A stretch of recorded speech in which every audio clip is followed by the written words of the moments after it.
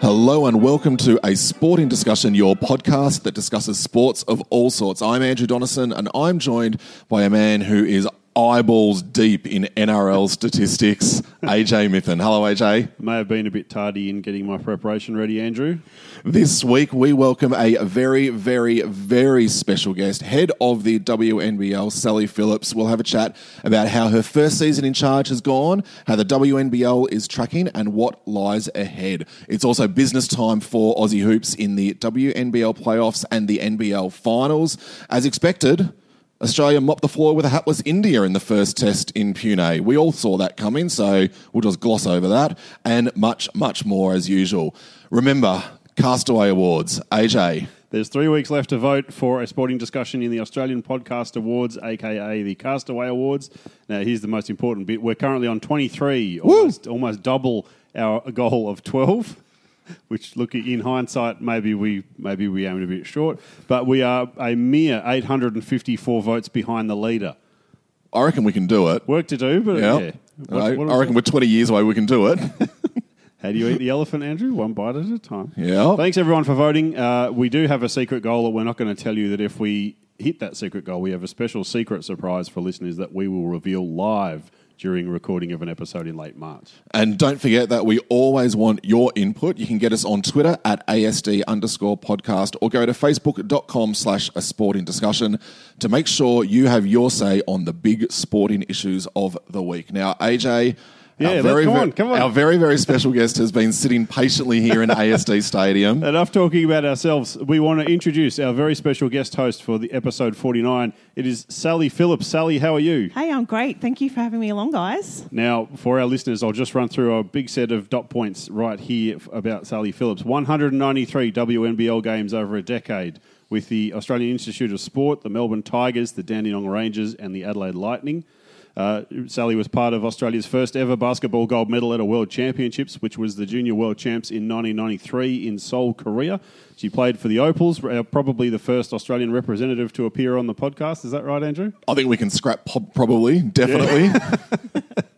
Yeah. Now, and then off the court, Sally was Commercial Operations Manager at Dandenong Basketball Association, I think it was. Yeah, yes, that's right. And since the end of August last year, Sally has been head of the WNBL, and it's in that capacity that we are joined by the wonderful Sally Phillips. Thank you for coming onto the show. Thank you guys for pumping up my tyres. That's it's nice to have some positive things said about the WNBL. We're looking forward to it. It's going to be a great show. Shall we get into it? Yes, we should. I'm not looking forward to this first section, AJ. Confirmations and corrections. Oh, dear. Proudly brought to you by Ultimate AFL Trivia. Search for them on Facebook, blah, blah, blah, blah. AJ, you were... I'm just got to get to it. You were all clear, weren't you? I'm all clear for 2017, Andrew. What did I do?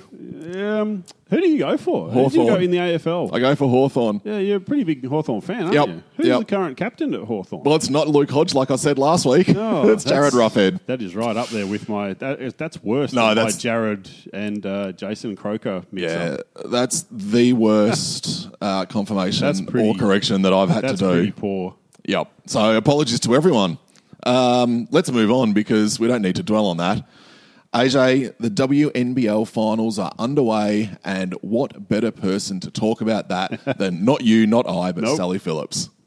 Yeah, it was an amazing first round. I think I was lucky enough to be in Sydney for their victory against the Townsville Fire, and it wasn't really a victory; points. it was a spifflicating. Do we dare say it was a torching of the fire?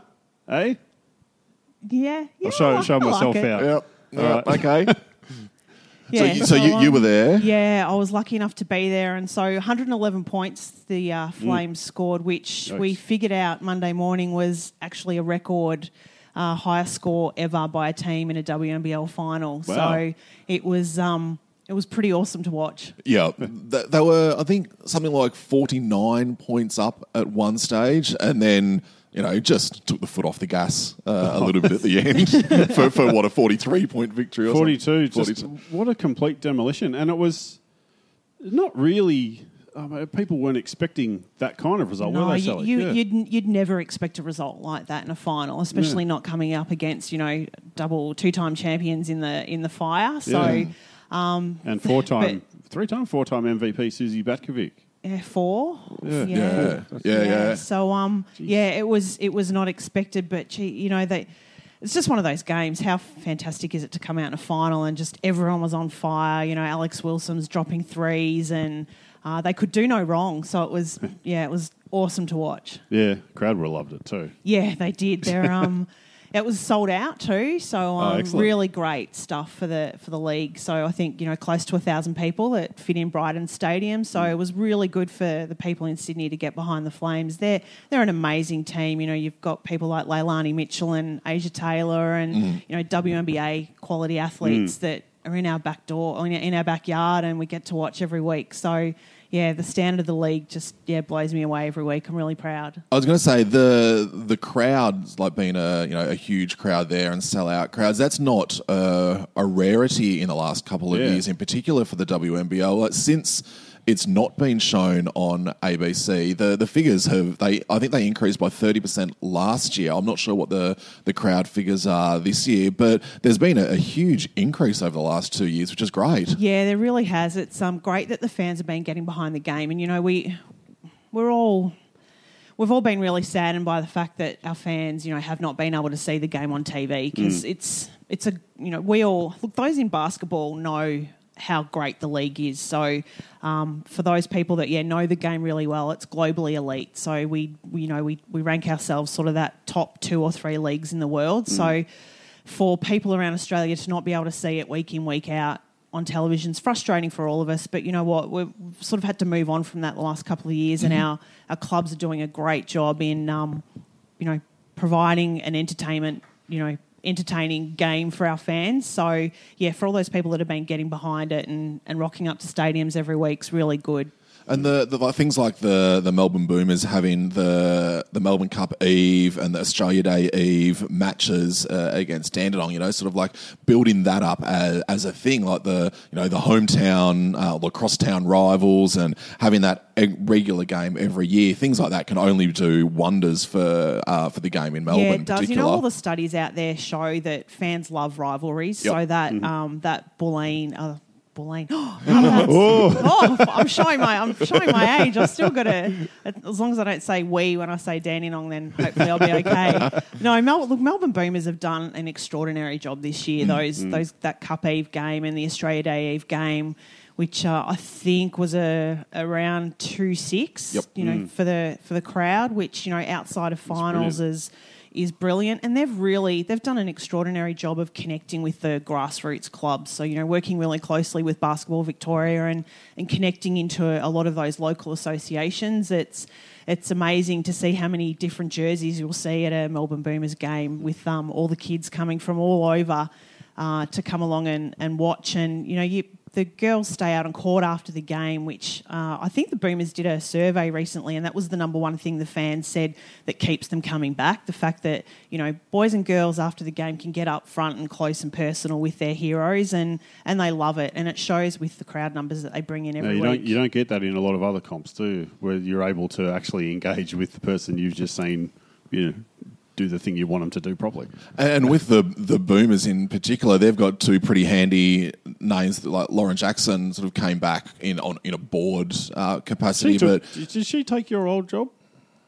Lauren Jackson, did she go in as chief operations? No, I was with the Rangers. Oh, sorry, I'm confused myself. Same title, just See, I told you my research was off. And because I spoke to Justin Nelson before the season, and he was saying that Michelle Timms, she always just hangs around as well. And kids, to see 2 legends of the game, it's very rare to be able to do that. Yeah, it is. And people like Timsy, like I've got 2 daughters, and they know who Michelle Timms is. She's just an absolute cult hero in basketball. Yeah. In basketball terms.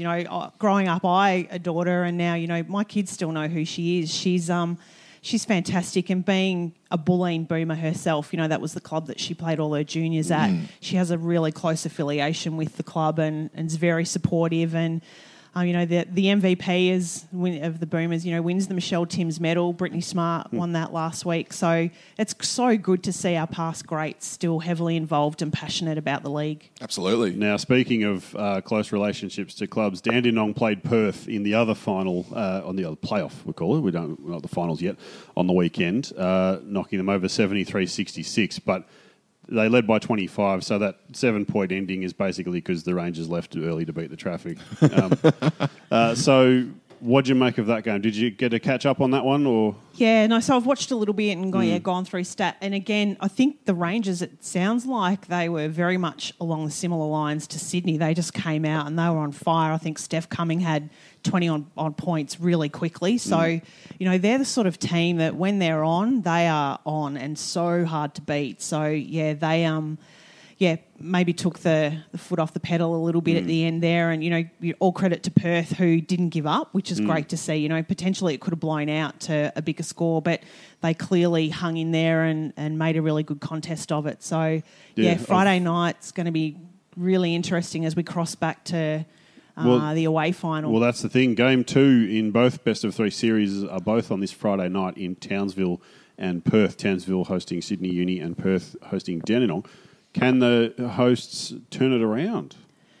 Yeah, look, I really think you don't make the finals if you're an average team. So for Townsville, when any team that's got a Susie Batkovic in it, you can never discount. She's just had another stellar season. So I think the Fire will be really, really keen to turn that around. Their crowds and their home stadium, it's a fantastic atmosphere. They'll be loud, they'll be noisy, they'll be so supportive. It'll probably sell out. So, you'll get well and truly over 2,500, 3,000 people there. So, I think the Flames will be heading into a big contest. Yeah, things can get a bit rowdy up in the North Queensland crowds, can't they? Absolutely. They also get rowdy over in Perth. The Perth crowd in particular love their basketball. I still remember the Perth Wildcats, their 31 final series in a row, but so being successful helps. But I remember when it was on Channel 10 back in the 90s, they just had full crowds every week, and the WNBL is the same. Perth crowds just go, Perth's playing in the sports. There's a Perth team. We're going. We're there. They're incredible. Yeah, they do. They've had so much success, haven't they, in the Wildcats program? So with the Wildcats now sort of linked in with the Lynx team and managing that program, they're another club that are moving ahead in leaps and bounds, and it's great to see. So I honestly couldn't pick. I wouldn't want to put money on either team to win. That's good. Because Andrew's on Sydney because as a Hawthorn fan, he loves a front runner. And a multiple title winner. Okay, I'll leave that one, righto. No, you said that a couple of weeks ago. I'll never forget. I'm on Perth because a sporting discussion is friends with Perth guard Sally Phillips. So good luck tonight on the weekend. And Sally is unofficially, of course, Dandenong. Oh, you're going to get me in really big trouble. We said unofficially. It took me a couple of months when I first started in my role. Every time we'd be talking, I'd say we. So I've finally stopped doing that. So we won't let's encourage that. Let's not get me in any more hot water. It must be, like you said, it must have been really hard though, because you were there 8 years as a player, give or take. Yeah. So I think of all my games, I think 111 were at Dandenong. So and then clearly working there for another 3 years. It's. Yeah, being so in depth with the community and that, like all the clubs have to be. Yeah, that's correct. Yeah. So extracting yourself, separating yourself from that must have been really tough. Yeah, well, it was. It was really difficult for a while, but I've been able to move past that now, and it's great that I get to represent the 8 clubs now, and try and take this league to where we need to be. Yeah, and we're going to grill you about that a little bit later on in the show. Looking forward to it. We'll just quickly touch on the men's side of the equation. The NBL Grand Final, Perth against Illawarra. Perth victorious in Game 1, 89-77. And did it with a leg in the air. Yeah. As they tend to do over in Perth in final series. Yeah, and so they're up to Illawarra for the next. It's a best of 5, isn't it? Best of 5 this year. Yeah, which is good. You got to be able to afford to have a 5-game final series, I guess. But that's no one's complaining about it. And I this- saw in the so I do a bit on Triple R on Monday mornings, and I got my teams confused when I was talking about an AFL women's match between GWS and Fremantle, where they were both wearing a white jumper and white shorts, and eventually at halftime, someone threw out some black shorts for one of the team to wear, but I got the teams completely wrong. We've got a similar situation in this finals, Perth and don't we, Illawarra AJ? both wear black and red.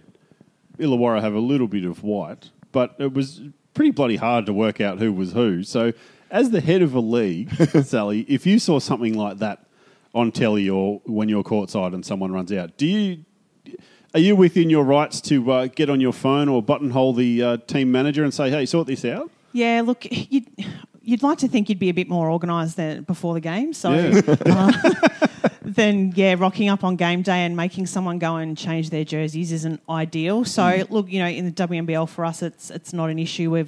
Teams have got a home and away set to avoid those clashes. So it's pretty easy to know what colour everyone's going to be in home and away. You'd hope so. You'd hope so anyway. So, I don't think we'll need to worry about that. Hey, we're professional in the WNBL. Those sorts of things don't happen in our league. True. All right, Andrew, we'll leave the NBL there because 5 games. We'll come back to that at a later date. We've still got a bit of time.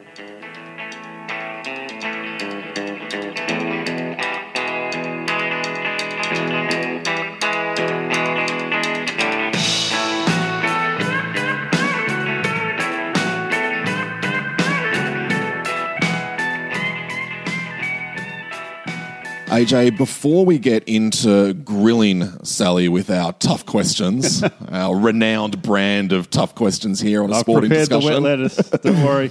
There are some WNBL awards that have recently been announced that we just want to give a shout out to. Yes, Cheryl Chambers of the Sydney Uni Flames won Coach of the Year. Understandable, Sally. I think they went 18-6. Yeah, she's had a great comeback into the league as a coach again, And done it really tough too, Cheryl, like to sort of fly that flag for fellow females out there that are trying to, build careers in sport. She's still a mum and she's travelled back and forth doing the trek to Sydney, and family are still based at home in Melbourne. So it's a massive achievement what she's done, and pretty bloody hard work. Yeah, her husband and her kids have been really supportive of it. It's a lovely story that she's been able to go, and it can be really tough for a female to chase those career dreams sometimes, especially when you're a wife and you're a mum, and it can all get a bit blurry and hard sometimes. So it's just an awesome story. Yeah. Well, that's excellent. Well, if she lives in Melbourne, let's try to grab her. Yeah, we get her on as well. Now, another one from Melbourne, Monique Conti of the Boomers won the Betty Watson Rookie of the Year award. Now, she's only 17. Was a member of the World Championship Under-17s team. That was early last year, wasn't it? Yep. Geez, that has flown. Yeah. Wow. I remember when we were talking about that. So she's well and truly on the path to good things in basketball. What are your thoughts on Monique, Sally? Yeah, actually, she's a great little athlete. She she's been a part of that gold medal winning Sapphires team last year, and they beat the US. I think was it in the semi-final before that gold medal game, which is the first time I think in history of that 17s that's happened. So went on to an All-Star 5 performance in that group. So she can clearly play. So I'm really excited to see where her career will go, and hopefully winning an award like this will really boost her confidence. It's always hard as a kid coming through into a WNBL team when you're playing with senior athletes, and it can be a little bit daunting. So it's been great to see her get a little bit more court time as the year's gone on, and her confidence has grown. So she's really someone to look out for. Oh, excellent. And we will keep an eye out. Now, the last rule, well, I'll say last, but there's a couple to come early next week, or late next week, I think it is. Mariana Tolo of I think it's Uni of Canberra Capitals. We used to refer to them as the Canberra Capitals, but they're not that anymore. Won the Robin Marr Defensive Player of the Year award. That was just announced today, which today being the 28th of February 2017, because this is a podcast, I keep forgetting. Yep. Yes. No live breaking news, remember? No live breaking news. Mariana's been around for a while and is a hell of a player. Yeah, she really is. I got to chat to her a little bit on Saturday night at the Flames game, and it's incredible. You forget how tall these athletes are too. So, she's had an outstanding year, and she's she's been fantastic for the WNBL. She genuinely cares about it and is really passionate, and we get to have lots of chats, and, you know, she wants to help out where she can, and, you know, really keen on giving back to a league that's provided her with a lot. You know, we recognise the WNBL sort of that breeding ground for our Opals, and she's had that recent Opals, you know, success making that team. So, yeah, it's great to see someone like her rewarded with this great award. Yeah. Now, there's a couple more. League MVP and the All-Star 5 are being awarded next week. Yep, that's correct. So, yeah, we'll announce them. We won't preempt anything. But No, I will not give any hints. So, yeah, we'll announce those next week, and, yeah, look forward to celebrating at Game 1 of the Grand Final Series. We're hoping to get as many of those All-Star 5 and the MVP along to that game, and recognise them hopefully in front of a really big crowd, wherever that Game 1 might be. Yeah. That'll be great. Yeah. Well, that's that's all the fluffy, enough nice happy. Okay, So let's bring it on. let's get there. So you came to the position of head of the WNBL with a fair few challenges in front of you. No TV coverage, a need for more sponsorship, and all the issues that come with that. How have you found your first season at the helm? Yeah, look, I did come into that role knowing that we had those challenges ahead. So, you know, there's no denying. Everyone knows what they are. We talk about them all the time. I guess when I started, though, the season was literally beginning. So there wasn't really a whole lot. You know, I couldn't come in and try and save the world in a couple of weeks before the season kicked off. So I guess for me, it's been spending a lot of time with our clubs, getting to know the GMs, you know, getting to know the athletes, and being able to just, get around and see games. So the thing that struck me the most is how talented our league is. Yep. So, Yeah. you know, we talk about that all the time. That I think that's the thing that, I don't want to say surprised me, because I've been in the game for a very long time, but I'm literally blown away when I go to games. I think this has been one of the most outstanding seasons, talent-wise, that we've seen in a very long time. So whilst we're facing all those challenges off the court, I think the thing that stands us in such good stead moving forward is it's just a super league. And, you know, when people talk about how great games are, you know, maybe they're adding a little bit of sugar to it, but I'm genuinely not. Like, people that know basketball know that we've got a globally elite league. You know, we're ranked second or third. You know, some argue EuroLeague, some say us, depends on who you speak to, but we've got a globally elite league in a sport that's played all around the world. So with mass participation as well. Yeah, absolutely. You know, and participation's huge. So I think, you know, globally it's, I think, believed ranked 2, and same in Australia. So participation we're ranked number 2, just behind soccer. So, things that are great. There's so many positives about our game, and unfortunately, people seem to just want to dwell on the couple of negatives that we face in the league right now.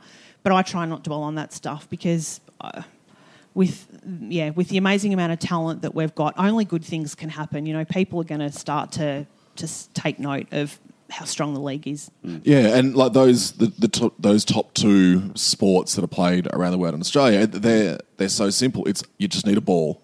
You know, you see there's courts all around the place, and it's just a bunch of kids going down and just having a pick-up game. That's not as prevalent in Australia as America, but you still do see it at all the schools on weekends. It's just a bunch of kids, some of them kicking a soccer ball and some of them are shooting a basketball around. It's really great. Yeah, it's awesome. And, you know, where I live, you know, I'm often out walking the dogs, and, you do genuinely see kids are out there playing basketball. You know, I walk past tennis courts on my walk, and I don't really ever see anyone hitting a tennis ball, or, Usually, you know, there's lots of empty.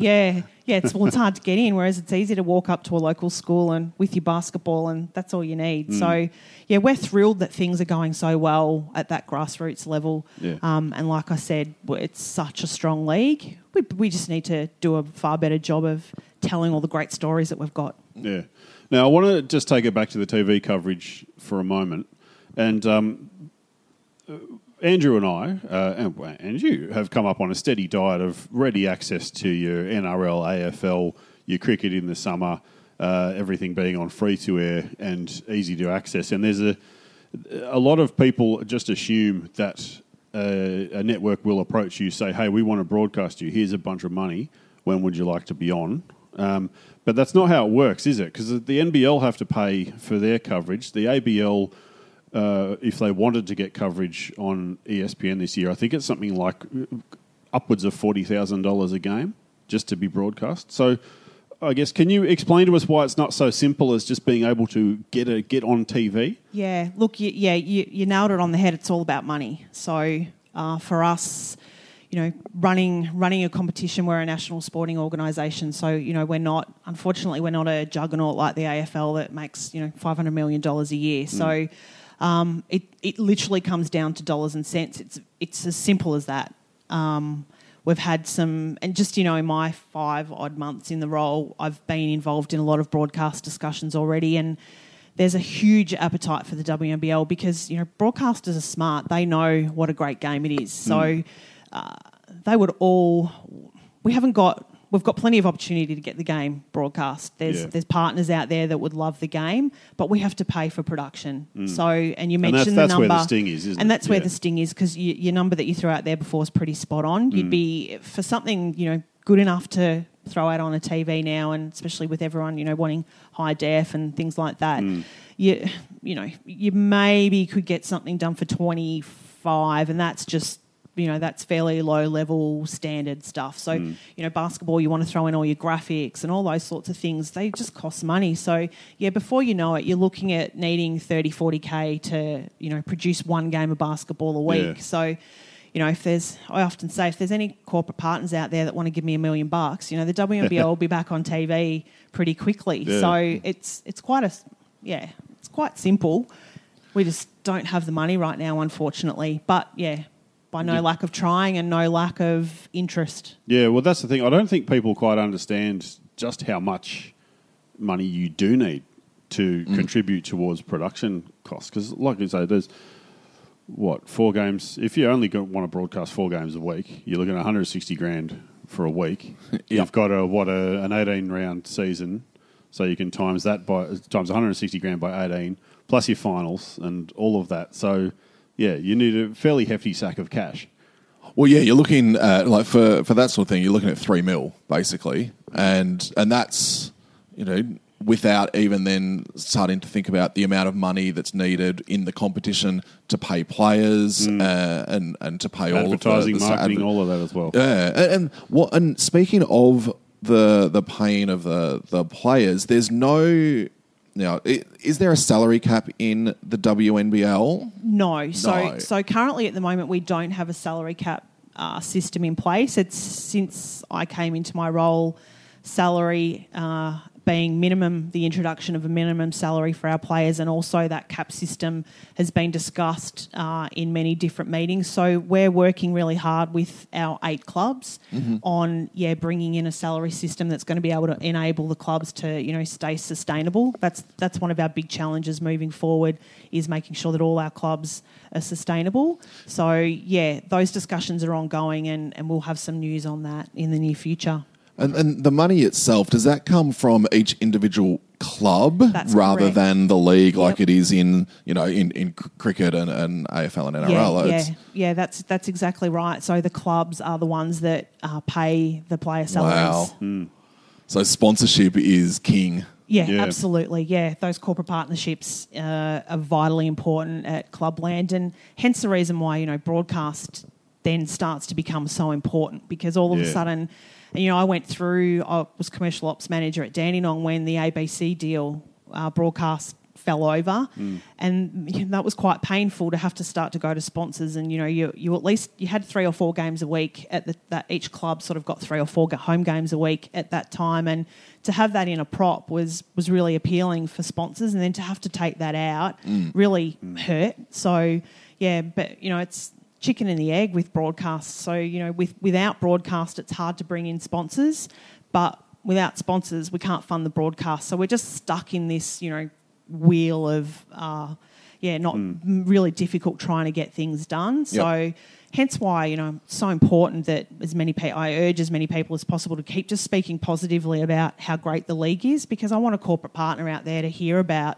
the world-class WNBL and come on board and jump on and take the ride with us, because it's an amazing league. Yeah, absolutely. How annoyed were you when AFL Women's came rolling into town and most of the sports media acted like women's sports had just been invented? You can take a deep breath and consider your response. Yeah. And, look, I'll say probably what everyone out there that says, first of all, in regards to women's sport is about bloody time. Like, it's amazing that it feels like we're on the map now. But in saying that, the WNBL has been going for 36 years. It's been on the map for a long time. Yeah. We've been on the map for a long time. We probably have just maybe failed to tell our story as well as we should have. So, missed some missed opportunities along the line there. So I'm thrilled for the AFLW. I've got a 13-year-old daughter who's about to go and play footy for the first time this year. So I'm celebrating all the great achievements by all these leagues. I think the frustration for me has been the fact that basketball seems to be... the media seem to bash us up a little bit, and I that's probably the frustrating thing for me, is I don't understand where that comes from. I don't think a sport should have to be broadcast to have credibility. So for the fact that the media seem to pick on us a little bit for the fact that we don't have broadcast or sponsorship, we're trying our hardest in that area. So that probably has been frustrating that AFLW's come in and they've got broadcast and they take up all that space in the papers, and so I don't begrudge it at all. I'm thrilled that females are at least in the paper now. We've struggled for space in that area for a long time, but I think the negative tone of the media towards the WNBL, don't quite get where it's why we're getting that negative tone headed sort of our way. So, and I mentioned it before, we don't have the big brother chipping in millions of dollars to and millions and millions and millions and millions and broadcasters going, hey, we'll show this for free. Yeah. Anyway, I think absolutely no issue with AFLW itself. Like I said, I think it's fantastic that girls growing up now have so much choice. Like, it's really exciting. I look back to when I was growing up and I loved footy. Like, I was the tomboy at school and ran around and played footy, and the boys at school wanted me to go and join the local footy club. Mum wouldn't let me because it just wasn't what girls did back in the 80s. So, it's awesome that they're doing so well. But when I sit at a WNBL game last Saturday night and see the Flames score 111 points and there's probably not those big scores hitting the AFLW scoreboards right now. I probably get a little bit frustrated. I'd love the media to get on board and tell our story because it's an awesome one. How do you do that? Like, and I know it's the $1 billion question. We've spoken to people from baseball in Australia and from soccer and a few other clubs where there's a lot of not even latent support. There's a lot of support amongst the general public for basketball. People in Australia love it. And how do you tap into that, I guess, at an individual level, but then also to get that media to grab on to the league? Have you got any sort of like insights as to what you guys might be able to do in the upcoming season? Look, in talking about those basketball fans, we know there's a lot of them out there. We talked before about the numbers at the grassroots level. That's probably an area that we need to start to do a better job in, is connecting with those, turning all those families that love basketball into fans at the elite level. How we do that, I don't know, but we've got plenty of working groups talking through ways that we can start to do a better job in that area. I think the Boomers this year have shown that how that grassroots connection can really boost your fan engagement and your crowd support. So that's the one thing with the media. I'm at a bit of a loss as to why we're sort of spoken about in the light that we are. It's kind of I'll jump in here. It's kind of just a cheap shot, isn't it? It's an easy cheap shot to say, well, the WNBL's not on TV, so it can't be any good, and I'm not going to bother, giving it any inches. Which is, but it goes to frustrating. It goes to something that you said last week, AJ, and it was about people being sports snobs. Like, they think that the American leagues in baseball and basketball are better than the Australian leagues, so they don't bother supporting the Australian leagues when it's the same game and it's in your backyard. It's kind of the attitude, particularly with AFLW coming now in the media, and we've spoken about the media just, we're pigs at a trough about it, basically. Everything was pushed out. Every other women's sport basically was pushed off the table, and everything was about AFLW. This is in Melbourne anyway. Yeah. It's I don't know. I think that there's an elite quality league here with elite quality players who have done brilliant things in Australia and for national teams and at Olympics and in the WNBA and over in Europe. The Opals are one of the most successful Australian sporting teams ever. In history, yeah. But you said that's my exact line. I say it all the time that, you go back to that first medal at the 96 Olympics, and we've medalled at every Olympics since, bar, the little hiccup in Rio. So, I'm fascinated why the media don't find that an appealing story yet. I scratch my head. I don't actually have the answer. Maybe there needs to be a generation of journalists, sports journalists, have daughters who want to play basketball. So, if Rowan Connolly and Jared Waitley and Mark Robinson and Mark Stevens and all the other, if they had daughters who played basketball, then, maybe that's how we can do it. That's fairly long-term planning. It is long-term planning. There, Andrew. Yeah, it is. Right. My kids, sorry, you're going to uni, you're doing journalism, and you're going to pump up the WNBL. That's it. Oh, look, it's a tough one, the current journos, if their children now are playing, then they can go, oh, okay, there's more than one sport. Yeah, and you know what? Look, I think you sort of... I was talking about it with Jared Potter at Basketball Victoria today, a journalist himself, and we were having a chat about this exact same thing. And I think one thing, because there's sport has just dramatically grown in size, potentially there's a lot of journos out there who are really under the pump and are trying to cover a whole different range of sports and potentially don't know a whole lot about what they're told they have to write about. So I don't whether that's an issue as well, and that back in the day, I remember Grantley Bernard used to write in the Herald Sun, and he was a basketball person and he wrote great stuff about basketball. So, let's use Herald Sun as an example. Who's the basketball writer at the Herald Sun now?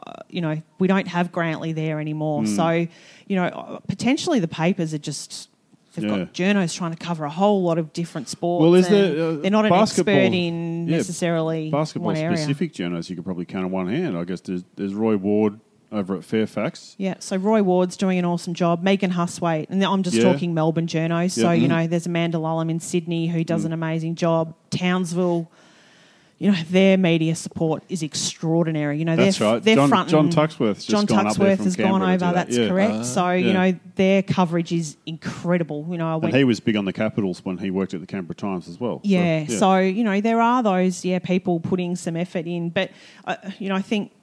And having spoken to Roy a little bit, and I don't think I'm saying anything that's, on or off record, but, those writers can write the stories, but, the decision, I guess, whether it goes in the paper or not and the size and, whether we get a photo, I think comes down to an editorial decision, not... So there's plenty of journos like Roy and Megan and who are doing just an awesome job, but, how much the size of their article that gets put in the paper is not their decision, unfortunately. Yeah. And it does, particularly, and we speak from a Melbourne context here because that's where we're based, but, you look at the new netball league.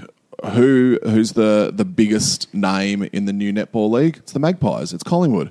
Collingwood sells papers regardless of what sport it is. The AFL women's team, Collingwood and Carlton, both got a team when maybe they weren't the best placed to get one, but they're old rivals, so they've got the best opportunity to get in the paper. Maybe... I don't know, I don't like where this is going. No. Just get one of the teams to change their name. We're the Collingwood Dandenong Rangers now.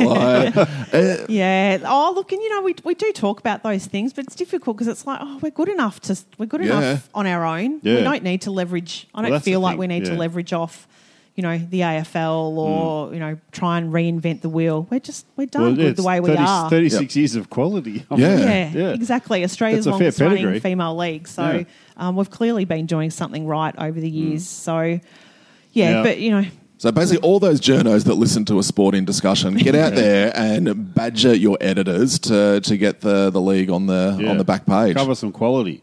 Yeah, it's a shame. Yeah, it's a shame that you have to be broadcast to be considered credible. Frustrating. Right now, Sally, we've come through the frustrating part of the podcast, and let's take it down a little bit more. People who go to a WNBL game have a brilliant time. The crowds are big, they're raucous, they like to make a bit of noise. It's a great experience for the people there, particularly the kids. And you mentioned about the players who make a point of staying out to meet all the kids, take all the selfies and all of that sort of stuff. So there's a brilliant product there. There's a brilliant sport there. Let's say in 5 years' time when we swing back and have you back on episode 412 of A Sporting Discussion, what's your perfect scenario for where the WNBL ends up? Yeah, so look, perfect scenario for us is, we've touched on those things that, quality doesn't need to change. So we've got the quality.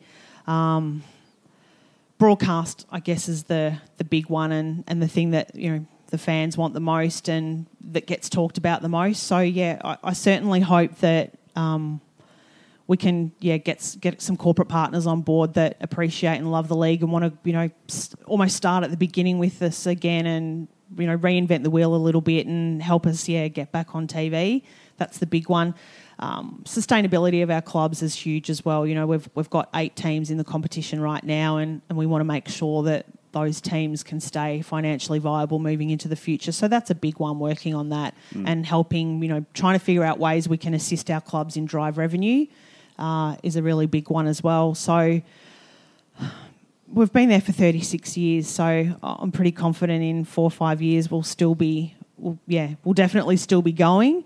But just it'd be great for us to be appreciated for the great league we are and get those fans involved and engaged, because we know the ones that are turning up each week are loving it.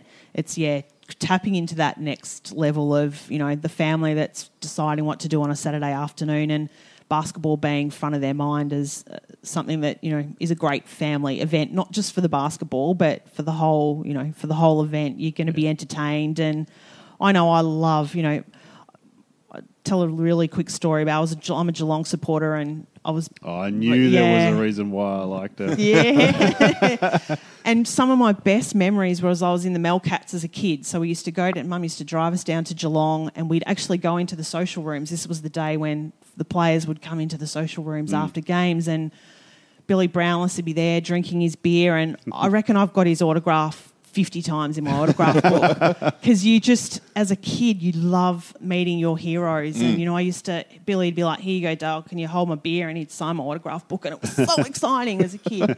Mark Yates was my favourite player back then, the number 21, and I used to just pester him for an autograph week in, week out. So, I look back on those memories, and that's what my children now do when we go to a WNBL game, that they get to know the players and they're up close and personal. And for a kid, it's awesome. And for me now as a mum, watching my kids, engage with athletes like that is brilliant.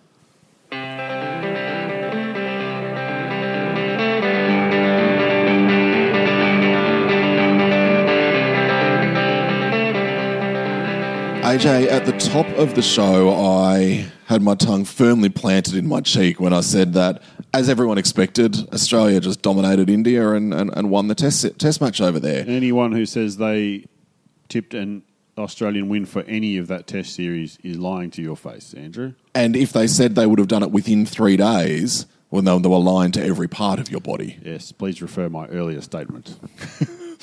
India cooked up, I guess, what could be called an interesting pitch. The curator said to the Australians, "Oh no, it's going to have lots of bounce. It will be like an Australian pitch." Steve Smith, in the aftermath, said it was the worst pitch he's ever seen in terms of looking, and it took spin from ball one, which was evidenced by the fact that India opened the bowling in the first innings. Ishant Sharma had the first over, and then Ravi Ashwin came on. Australia had a spin bowler open the bowling in each of their innings, and India had 2 spin bowlers in their second innings open the bowling. So you normally expect that in a test in India. You don't expect that Australia wins by 333 runs. You don't expect, for God's sake, that Steve O'Keefe takes 12 for 70. You don't expect that Virat Kohli, the world's number 1 batsman, makes a total of 13 runs. You don't expect Virat Kohli to leave a Stephen O'Keefe straight ball and watch it cannon into his off stump. And then just stand. Then you do expect him to stand on the pitch and go, oh no. Do you know what you do expect though, Andrew? What's that? If you're out in the middle and nature calls and it's rather urgent, you'd expect to be able to leave the field and take care of what's necessary, would you not? I would think that would be appropriate, yes. Yes, we're referring to Matt Renshaw here. Which I think was a little bit more than nature calling. He is violently ill. Now, Sally, over the course of your decade-long career, you would have played crook, you would have played hurt, you would have played injured, you would have played with the flu, all that sort of things. But no one would have told you to stay out there and continue being ill, would they? No, you wouldn't have. You wouldn't have thought so. There's some things that unfortunately you just can't control, and yeah, the poor guy. What a shocking situation. So it was both first and second innings. The second innings he was doubled over throwing up. Yeah, but it was the first innings which I guess he had a more manly second innings. Yeah, apparently. I guess it was the first innings which caught our eye. In particular, the reaction not just of Yahoos on Twitter going, "Oh, you got to stay out that's there." A given. Oh yeah, I would stay out there and defecate all over myself and continue to play cricket. No, you wouldn't. No, jeez, like you wouldn't have even gone out to bat. However, it's the professional commentators who have come out and said, what did Alan Border say? He better be in the room half dead. He better be lying in the table half dead. Now, Sally, what sort of garbage is this where people are going on about how someone, a guy who is clearly ill and clearly in to put it delicately, a spot of bother, that he should have stayed out there and done the manly thing? Yeah, the manly thing, wow, seriously. Look, it's not, sport is sport. I think we can get a bit carried away with actually, what's going on. If it's life and death and someone's pretty crook, then I'd certainly be hoping that there'd be staff, taking care of them and making sure that they're not half dead on a bed. Well, we got a tweet. We got a few tweets from this, so I can't read all of them out because some of them are quite graphic. You can, if you search our timeline at ASD_podcast, if you dare. But Anthony Condon tweeted us and said, demanding someone risk shitting themselves on international TV is the kind of bullshit masculinity we left in the 80s. Now, if that's the one we let through, people, what do you think the rest of them are? Yeah. And also, right. it seems I'd give that one a little love heart like. Yeah. It seems as though apparently we didn't leave it in the 80s, though, based on what people are saying. It's just ridiculous. I can't believe we're talking about it. Let a man shit. It's so stupid. Let a man shit. Oh, dear. All right, AJ, I'm going to... private. Yes.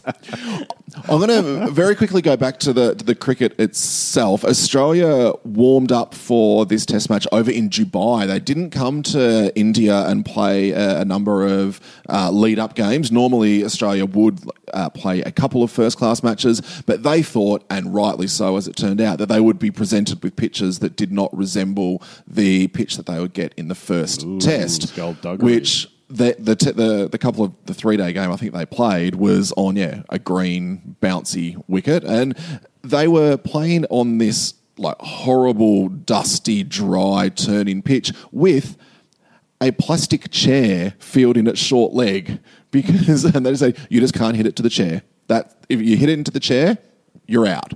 No, it's novel. It's a new approach. Yeah, it worked. Not only anyone got caught at short chair or short leg, sure. But Sally, have you ever had at an away game or during your Opals career, skullduggery from your opponents? Like a bus going the wrong way or something like that? Oh, look, no, nothing I can recall. And, like the interesting thing is wherever you play, both teams are playing under the same conditions. I think that's the thing I always find so fascinating. A basketball court, it's the same dimensions, but both teams are running up and down the floor, shooting on the same rings, same referees, same conditions. So, yeah, don't recall any, and we've been on some fascinating trips, especially when you head through Russia and you're stuck on a train for 24 hours trying to get from Moscow to Kiev. You do get some hairy things thrown at you as an athlete and things that you have to deal with, but, we're all professional. We're all professional and you deal with things as they come and...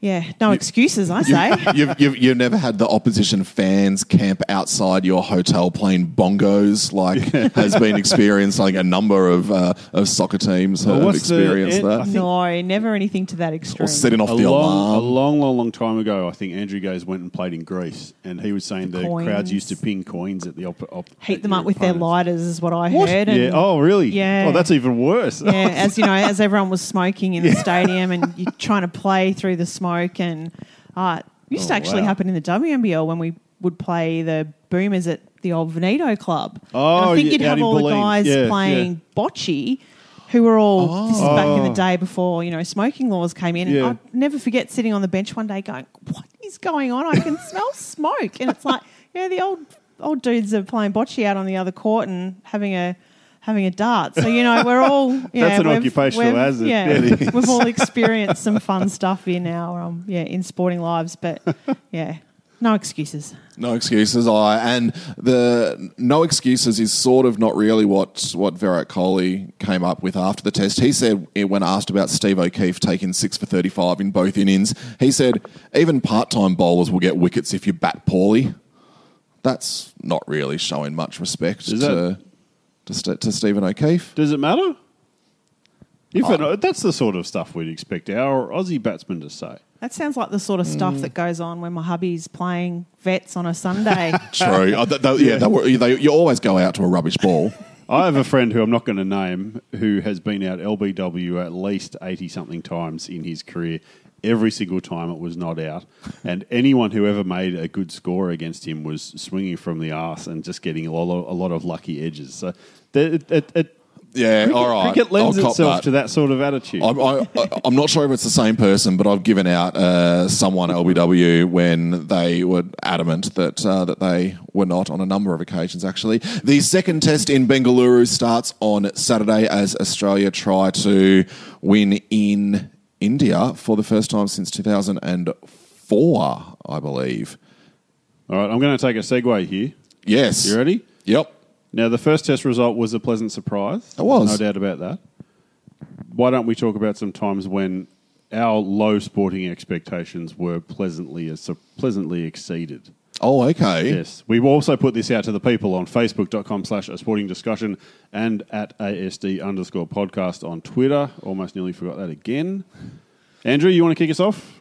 Well, I guess mine and the two Geelong supporters opposite me at this table might not like this one. Recall this one carefully. The 2008 AFL Grand Final where Hawthorn were not expected to do so well that season. They weren't expected to make the Grand Final. They weren't expected to win the Grand Final. They did, and it was pleasantly surprising for me. Not familiar with that occasion. Anything else? No, I don't... I think 2008's, I've erased that memory. I do have another one from 2008, and this is a slightly weird one. It's the Rajasthan Royals winning the inaugural Indian Premier League cricket competition. The reason why I find it so, it tickles me so, is that they significantly, or by a significant margin, paid the least amount for all of their players.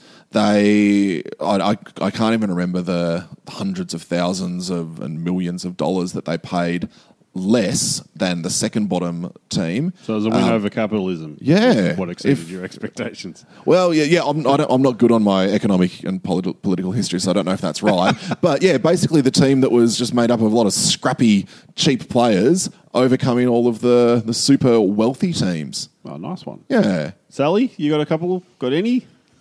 Oh, I don't know if I do have any. Look, if we're going to talk footy, that first flag that I ever got to see in my lifetime was pretty special, and I think after the tough time the Geelong Footy Club had been, going through for a long time, going through those internal reviews and seemed like they were, heading down a path that wasn't a very good one, to turn it around and win that first flag. That was a super special moment for me in my life, and I got to sit with my mum at the game and enjoy a pretty landmark. You sort of, with people watching footy, there's still people out there that have never seen their team win a flag, and you really feel for them, and I was one of those for a long time. So, that's a special one for me. Can I throw one at you? What about the Junior World Champs in 1993 in Seoul, Australia's first basketball gold medal ever at a World Championship?